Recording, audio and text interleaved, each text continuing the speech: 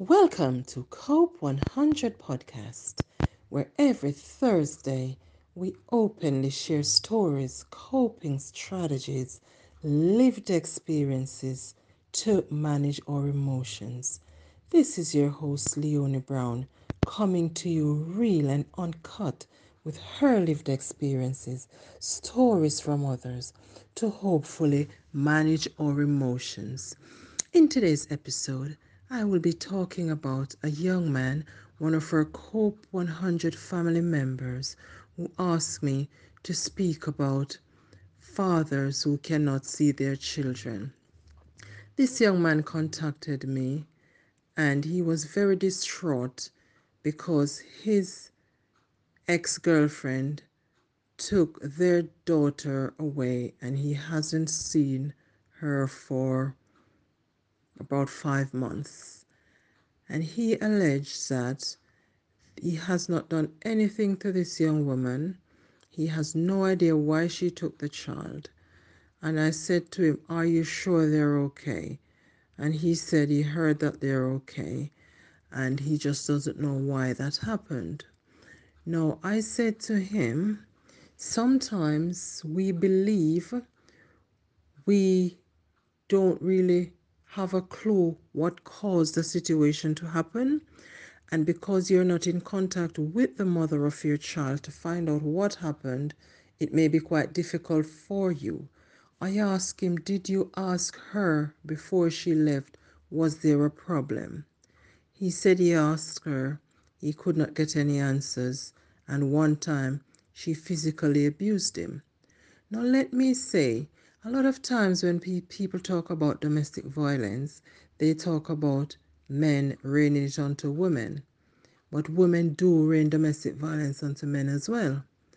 As I was not witness to any of this, I'm just saying what he said to me.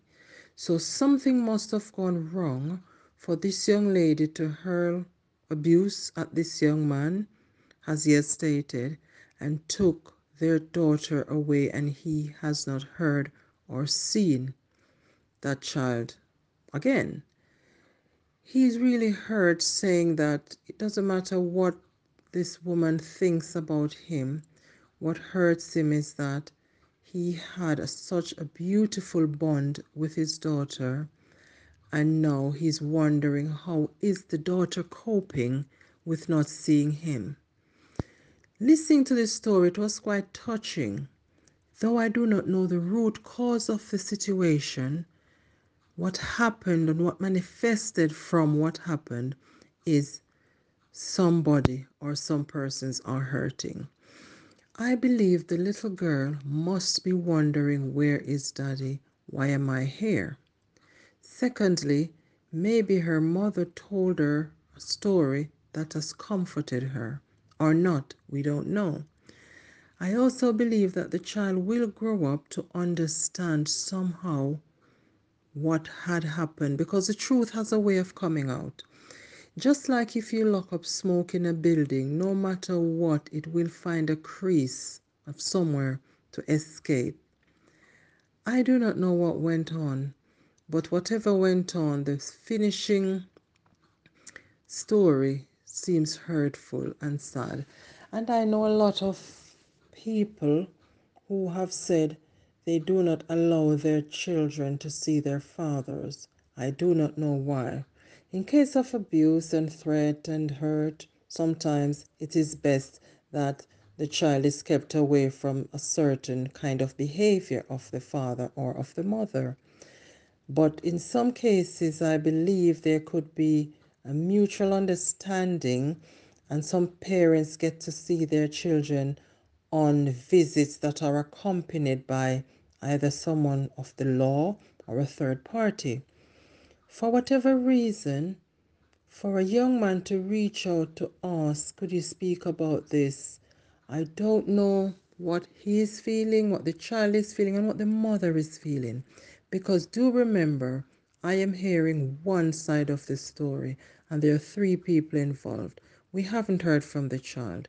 And sometimes when things are happening, we believe the children do not witness stuff. Children remember stuff that you think they don't hear or they don't see. And also, I have not heard from the mother to know what her reasons were, because you may be surprised she tells us a different side of the story. How is she coping seeing her daughter living without her father or leaving her father in such a hurry? How is the father coping? How is the little girl coping?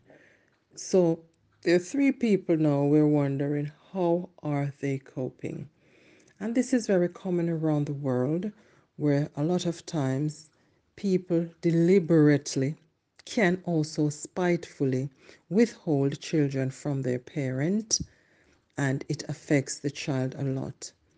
I cannot involve myself to lay blame or cast a judgment or try their case. However, I do not know of how this is a win win situation and what I would have done. I would not have withheld unless there's a valid reason. So, as I said, there may be a valid reason. My heart goes out to this young man that he's missing his child so much, and to the little girl who is missing her dad. It is almost obvious that the mother is not missing him, or she would not have taken herself away. Now, what could have caused this young woman to take herself and her child away? We don't know. It could be many things that we will never hear, because there are things that people feel or experience and they never mention it. Now, if this young lady was struggling and didn't have anyone to speak to, didn't seek any support, or maybe she sought support and did not get any, and feel this is the only thing she can do is to run away, we cannot judge her. Only the person wearing the shoe feel the squeeze. So none of us will judge her to say, why did she take that child and run away with the child? No, and I cannot judge the young man because I do not know what happened. But when it comes to hurt, the three of them must be hurting somewhere. Normally, before things get to this stage, I would advise people, if they have not, seek some form of help and support. Speak to the other party and see, is there anything that they could do differently that's hurting the other person? Because now that things have gotten out of hand, where both parents aren't speaking, this child will somehow feel the aftermath of mismanagement and possibly bad parenting, or don't know, can't judge them, or missing out on a loving home. We don't know if this person has moved more than once. You change environment with a child, you change schools, you change the people they're around, and take them from their comfort zone.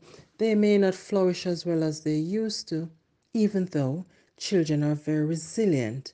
But no matter what, it doesn't look good, but it could turn out good in the end.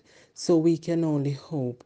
But just to say, before things get out of hand, my people, speak about it. If you can't speak about it, write a note, a text, a letter, something to the person.